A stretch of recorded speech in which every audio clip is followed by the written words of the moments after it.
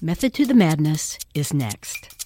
You're listening to Method to the Madness, a weekly public affairs show on KALX Berkeley, celebrating Bay Area innovators. I'm your host, Lisa Kiefer, and today I'm interviewing award-winning author and sociologist Arlie Russell Hochschild, professor emerita here at UC Berkeley, one of the most innovative and productive feminist sociologists of the last 30 years. Her latest book, Strangers in Their Own Land, Anger and Mourning on the American Right, was nominated for National Book Award in 2016. Welcome to the program, Arlie. Thank you. You're known, or you're called, the founder of the sociology of emotion. You draw links between private troubles and social and political issues. Since Thomas Frank wrote the book, What's the Matter with Kansas, a lot of people have been examining all this, but nobody's looked at it in an emotional way like you have. I had a feeling that underneath all the words that people say about policies and candidates was a feeling grounded in their deep experience. And I came to wonder, it's really about feelings, and the best way to get at those feelings is to figure out what I came to call the deep story. A story that feels true to you. And you take the facts out of it, you take the moral judgments out of it, it's what feels true. And that determines where you feel resentful, how you feel envious, how you feel fearful, anxious. It all emanates from that deep story. And I think left, right, and center, we've all got a deep story. You explore this deep story through what you call a paradox in the Bayou country of Louisiana. Yes. In 2011, I already had a feeling that we were in a period of deep political divide, and the sides were getting further and further apart. There was a kind of a hardening of sides, and it wasn't because the left was getting more left. It was because the right was getting more right. And I also experienced myself as in an enclave here at Berkeley, California, where I've long taught sociology. And I felt in a geographic enclave, a technological enclave, and in a media enclave. And I figured I'd have to get out of that enclave and go as far as I could to a place that was as far right as Berkeley, California is left. What did you use to figure that out? I looked at the 2012 results, a re-election of Barack Obama, and the proportion of whites voting for that re-election in California was about half. And in the South as a whole region, it was a third. And in Louisiana, it was 14% of whites voted in 2012 for Barack Obama. I thought, okay, perfect. Louisiana is the super South. That's where I want to go. And who do I want to talk to there? I want to talk to people who are white, older, religious, evangelical, if possible. But mainly I'm looking for people who are enthusiastic believers in the Tea Party, 2011. That's who right. I was talking to. I interviewed over a 5-year period 60 people, 40 of whom were very enthusiastic Tea Party people, who eventually virtually all voted for Donald Trump. I didn't know that going in. He wasn't on the scene. But at the very end of my research in March of 2016, he came for a primary rally in New Orleans. And I had an epiphany. I realized that over 5 years, I'd been really getting to know some quite wonderful, complex people who were deeply troubled, anxious, afraid, felt scorned, and that I'd been studying the dry kindling, and that at that primary rally, when Donald Trump got up there and pumping the sky with making America great again, I had met the match. The kindling match. The kindling. That's a great analogy. I talked to a Pentecostal gospel singer at lunch one day at the Republican Women of Southwest Louisiana. She said, I love Rush Limbaugh. She saw Rush Limbaugh as defending her against epithets that she felt were coming from the liberal coasts, that she was ill-educated, that she was backward, that she was racist, that she was sexist, that she was homophobic, and even a little fat, and feeling put down. And that was a feeling I heard a lot. It was a defensive. Oh, you think we're rednecks. You don't think we're as smart as you are. well, we are. And they are. There was a story about the sinkhole. I think his name is Mike Schaff. That's right. I met Mike Schaff at an environmental rally in Baton Rouge, and he got up to speak about what he called the Bayou Corn sinkhole. He was weeping as he spoke of this.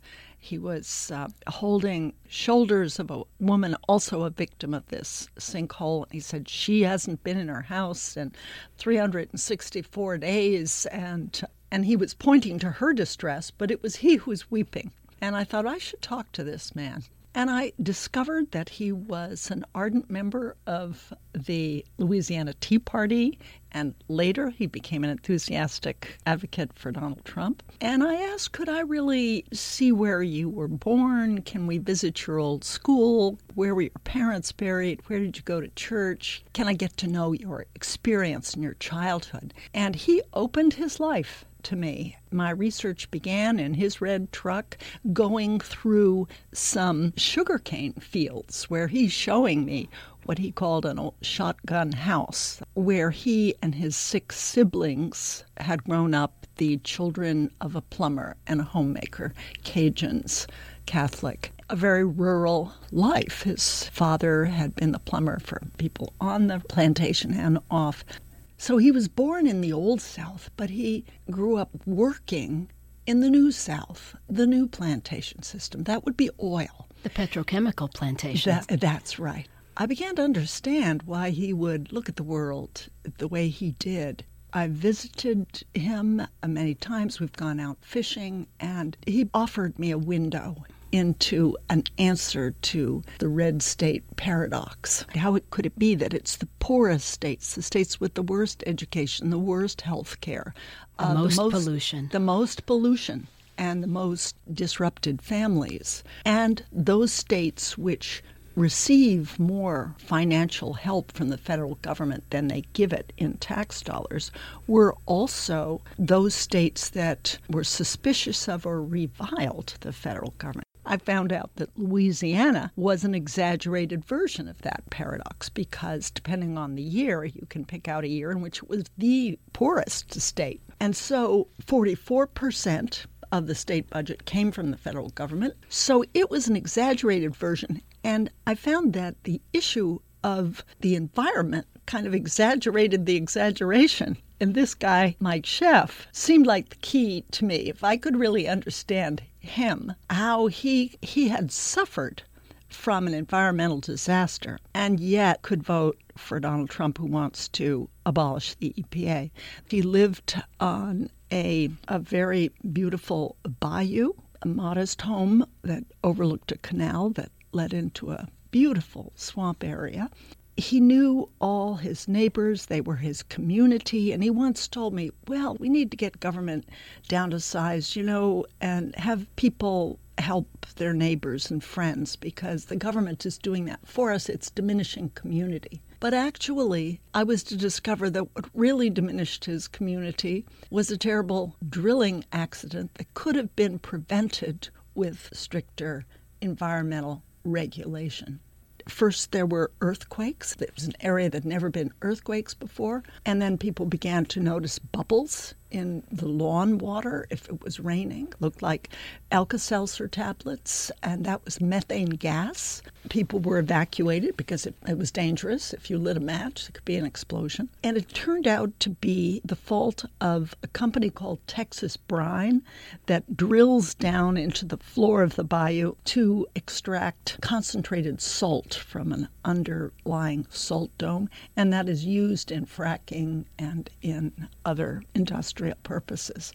They knew there was a problem and they drilled anyway, and the state of Louisiana let them do that. So the whole place was evacuated. He wanted to stay on. He got a gas meter, put it in his garage, checked it at night. It's a great story. It's unbelievable. It really is. It could have blown up. He said, well, I'm just looking after my neighbor's property. And then he said, actually, I don't want to leave.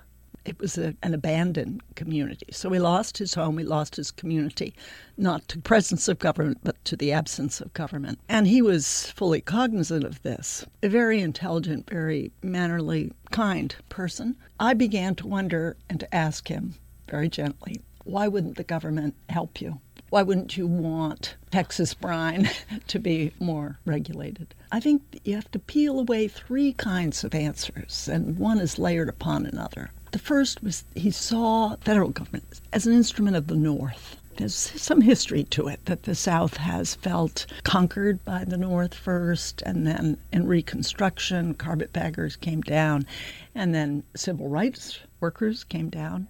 Then he wondered, whether some outsider environmentalists were coming down, wagging their moral fingers. And the second is that Louisiana state government was actually doing the moral dirty work for the oil companies. Louisiana was a petro state, very heavily controlled by oil and petrochemical industry, which subsidizes the election campaigns of politicians. And some of the politicians are themselves oil owners and do the bidding. The Clean Air Act, the Clean Water Act are national laws, but they're each implemented by state governments. This state government is in the hands of oil. And so what it presents to citizens like Mike Schaaf is a promise to protect. There's a language of protection, but not a delivery of that protection. So they're disappointed. Disappointed in the state instead of the oil companies. That's right. But we're trying to understand the perspective of Mike Schaaf and the many others. The government was an instrument of the North, an instrument of oil. It wasn't doing its job. When people looked at companies and they looked at the government there, they saw the companies were offering jobs. At least that was the rhetoric. I was to discover these are highly automated companies. And more to come. And more to come. And they were actually importing Filipina pipe fitters. So there were very few permanent jobs, very few. Only 15% of the entire Louisiana workforce. And they're also handing out favors. Governor Jindal gave $1.6 billion to these petrochemical companies as incentive money. They took it from the public coffers to as incentive money. Please come to Louisiana. Don't go to Texas or anywhere else. And that incentive money, of course, gave a lot of money to the companies to give out. So there's a donation to the Audubon Society and to a bird sanctuary, football uniforms for the Louisiana State team. So there was a lot of PR that the company could afford to do. And so people said, oh, well, company, kind of generous. And they looked at the state. I'm paying my taxes for the salary of these officials that are not protecting me. They had allowed this drilling accident to occur. So the second point was a instrument of oil, and that kind of is the picture of things that goes with that second thing. But I think the biggest of all was that the government seemed to them an instrument of the line cutters in what I call the deep story. You're standing in line, as in a pilgrimage, facing the top of the hill where you see the American dream. You've been in that line a long time. Mike Schaaf hadn't had a raise in 2 decades. Your feet are tired. You've worked hard at a tough and dangerous job. Then you see some line cutters, blacks who, through affirmative action, now have access to jobs that had formerly been reserved for whites. It would be women who now, through affirmative action, have access to jobs formerly reserved for men. It would be immigrants. It would be refugees. It would even be the endangered brown pelican of Louisiana with its oil-soaked wings, because people would say, oh, well, a lot of the liberal environmentalists are putting animals ahead of people. In this deep story, Barack Obama, as they felt it, was waving to the line cutters, supporting them, was sponsoring them, cutting the line waiters out, not representing them. So they felt suddenly strangers in their own land. Wow, I'm here following rules, worked hard, can't get there. They didn't look over the brow of the hill of the engine of capitalism at outsourcing, at automation. And so they generalized from that whatever the government did was now a little suspect. They were white men who were thought of as privileged. And in their heart of hearts, they thought, well, wait a minute, privilege of being white didn't trickle all the way down to me. I'm in a tough job. I may not be able to keep it. Families falling apart. And race, the privilege of that, also a little questionable. And so for those three reasons, one piled upon another. And nobody's representing them. And nobody was representing them. And then here comes Trump. That's right. And then Hillary says the Trump followers are deplorable. That's right. How could it be that the Democratic Party, the party of the working man and woman, is losing its blue collar, not speaking to it, and not making people feel heard or recognized? They have a genuine beef, and they didn't see an alternative to Trump. It was more of a vote against, yes, rather than for, I think. I'm going to hold my nose and vote for Trump. That's They didn't right. like him. They wanted to disrupt. Exactly. You use mourning in the title of your book, Yeah. and I was curious why you chose that term. Yes, I think it's so much easier for us to see the anger. Often under that anger, masked by that anger, is a fear and mourning, because their way of life, honestly, is declining, is going away. And I think they know it, but they don't want handouts. They know that they're on the verge of being in a place where they're going to need them. That's right. It's a tricky place. It's a very tricky place. In a way, I want to be their messenger out to say, wait a minute, there are real issues here. And it's not just Louisiana. It's half of our country. That's right. And there has to be an alternative to the bad choices that we've been faced with, and an alternative to the one we are stuck with now. What are you going to do with the results of this incredible understanding of these people? Yes, I've been giving that a lot of thought. It has made me want to join with someone named Joan Blades, who is a co-founder of MoveOn.org and who has instituted something called Living Room Conversations, getting left and right together to find common ground. I think that's a start. And you did come across 3 or 4 things that you found common ground. Yes. Out fishing one day, again with Mike Schaff, he said, we ought to get money out of politics. And I said, you know what? You're Tea Party and you're pro-Trump, but you have a lot of friends in Berkeley, California who would agree with you completely about that. Another thing he said was, we ought to reduce prison populations. This is a waste of life and money, and we need to get them back to work. Give them their dignity, and these are nonviolent offenses. And you visited a prison there during the study. Yes, the large Angola prison is Yes. the largest maximum security prison in the U.S., and the U.S. is the prison capital of the world. That was another thing that there was common ground on, and even the environment. Here's the thing I'm doing next week. I'm going down to visit Mike Schaff in his new home, since old home was ruined, and he's again living on a bayou. He loves to fish. I'm taking my son because my son is one of the 5 energy commissioners for the state of California. He's in charge of renewable energy, which he's a passionate believer in. And he likes Mike Schaff, and Mike likes David. So my thought was to all 3 of us go out in a boat, go out fishing. I'll hold the tape recorder. And I'll say, okay, you guys, I would like David from Blue State, California, environmentalist, and Mike, born on a plantation, grew up with oil, Tea Party Trump. I'd like the 2 of you to discuss how could we make sure that there's never another Bayou Corn sinkhole. Common ground or not? Let's just go see.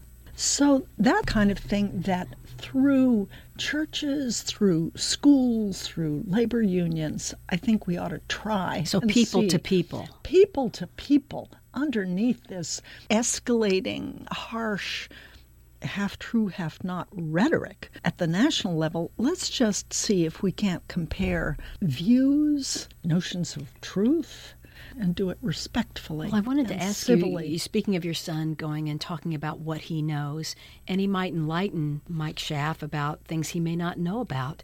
What is the impact of facts to these people after this 5 years?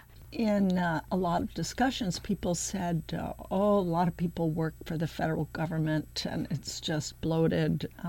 Maybe 30-40% work for the government. I would leave the interview actually not knowing how many people work for the government. So I looked it up, my research assistant and we found that 1.9% of all workers in the United States work for the federal government. If you add state public employees to that, county employees, if you add the active military, a little bit more, but altogether no more than 16% of the entire workforce works for the government. So it seemed larger than it was. Right. Again, with the proportion of people who were on welfare that didn't work.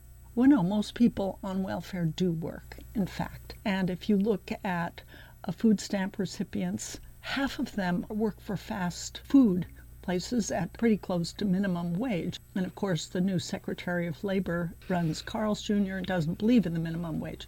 But they're on food stamps because they can't earn enough. This is not a living wage. In a sense, this is corporate welfare because the federal government is chipping in to keep people out of poverty because wages are too low. General Honore Yes. kept talking about the psychology of the jobs that are provided by the oil industry. That's right. The talk, the rhetoric was jobs. When it came down to it, there were very few permanent jobs. In fact, Sasol, the largest petrochemical company in Lake Charles, Louisiana, it's developing, it's adding to itself. And in its material it says 2/3 of the new workers being added to Sasol are coming from outside Louisiana. And that's because to run these things, you need a chemist with a PhD from MIT. That's on the one hand. And you have Filipino pipe fitters coming in who are cheaper. Actually, and you may have more trained pipe fitters or workers from Texas. Only 1/3 of the new jobs are going to anybody that's born and living in Louisiana. That's significant. It's a little bit more like a third world country because there's something also called leakage. If you look at the money that the companies in Louisiana make, the profits aren't going back into Louisiana. 100% of profits would be going back to Louisiana if we're talking about small businesses.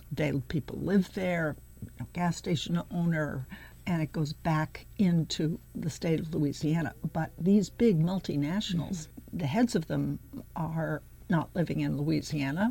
They're sometimes not even in the United States. Absolutely. Most of them not in the United States. British Petroleum, okay, that's London. If we're talking Sasol, okay, that's Johannesburg. Magnolia, okay, that's in Australia. So the reaction when people are faced with the truth of the facts, what has been your experience? Well, I'm not sure I can answer that. I have to go gently back to that.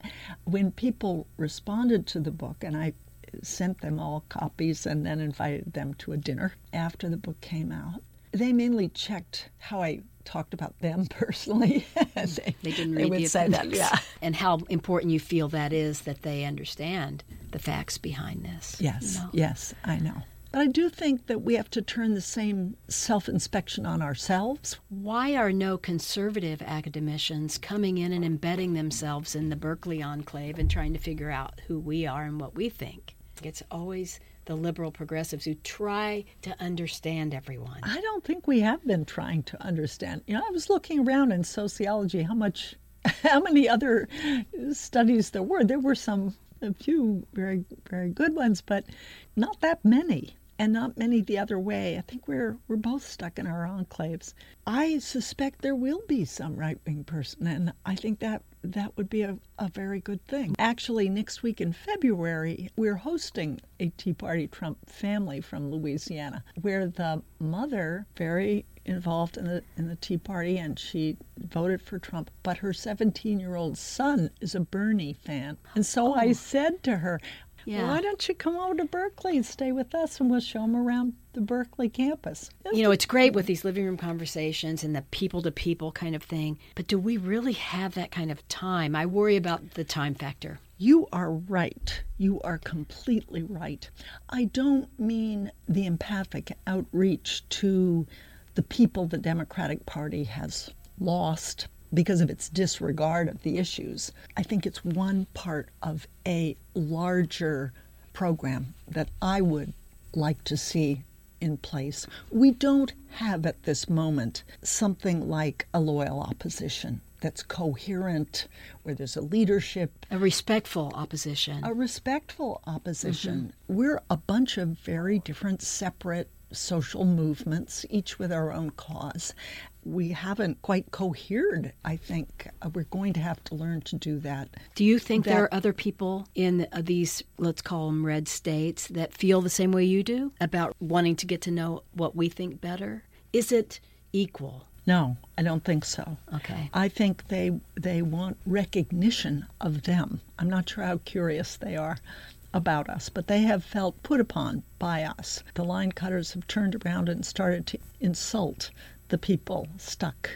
In this moment, this political moment, it's no time to sit back and just talk to yourself. I think this is the most important election, certainly in my lifetime, and maybe in American history. I think the shoe is on our foot to become activists as much as people were in the 1960s. There needs to be a discussion of the fear that is felt by people who feel like they're at the tail end of globalization, and that has been covered over and not addressed. There should be three pillars in facing forward. There's defending the values and institutions that are already there, because they're going to soon be under attack, and we should prepare for that. And the other thing is to put forward values that actually aren't on the table. What's the agenda? What are the core beliefs? Let's put those forward. So first, to defend, that's pillar one. Second, to assert, that's pillar two. And third, to reach out to Trump's supporters, not to Trump himself, but to his supporters, to see if we can't get common ground. And I think that's what you're working on. We'll be surprised at how much is possible. Did you ever just feel like the elephant in the room was the lack of good education? Education in respect and civility. Education in respecting the people that make the world turn around. True, but I mean more in terms of critical thinking, like the ability to know enough not to be voting against yourself, to understand the facts, like your son going to visit. Once they understand and someone takes the time to educate, then it's a different story. I think if our colleges and universities became supportive places, it might be easier for people to open up their minds to critical thinking. What do you mean by that, supportive? Well, when I think about many of the churches preach that evolution is false doctrine, but those are places that people go to for solace, their community and support. It was the one place they could be dependent and could feel their fear and despair and mourning. And that's the very place where you learned that evolution was not true. And I don't think the solution is simply to get facts out there. I think the solution is to create social support in the projects in universities and colleges where critical thinking goes on. If you understand what I mean, there is an emotional dimension to learning, as there's an emotional dimension to politics and everything else. It has to be an atmosphere of respect and support when you are doing this exploration. So that could be a common ground issue. Yeah. Let's get to know each other, respect each other, and do some critical thinking along the way. What is the liberal deep story? We're all arranged around a public square, inside of which are institutions we're fiercely proud of. A science museum, and there are libraries and fantastic public schools. There's a nature preserve. All of this is public. People who have made it are proud of it, happy to pay taxes for it. It means we're all able to enjoy this together, and that's what the Statue of Liberty stands for. Then some marauders come in with a steam shovel, and they gouge out big chunks of concrete from this, and they take that concrete out of the public realm, and they start building a mansion just for themselves. They're the 1%. And we're incensed. But wait a minute, you're taking from the public and you're just giving to this selfish 1%. There's indignation, there's bafflement, and fury at that. Arlie Russell Hochschild, sociology professor emerita at UC Berkeley. You've been listening to Method to the Madness. You can find all of our podcasts on iTunes University. Tune in again next week at this same time.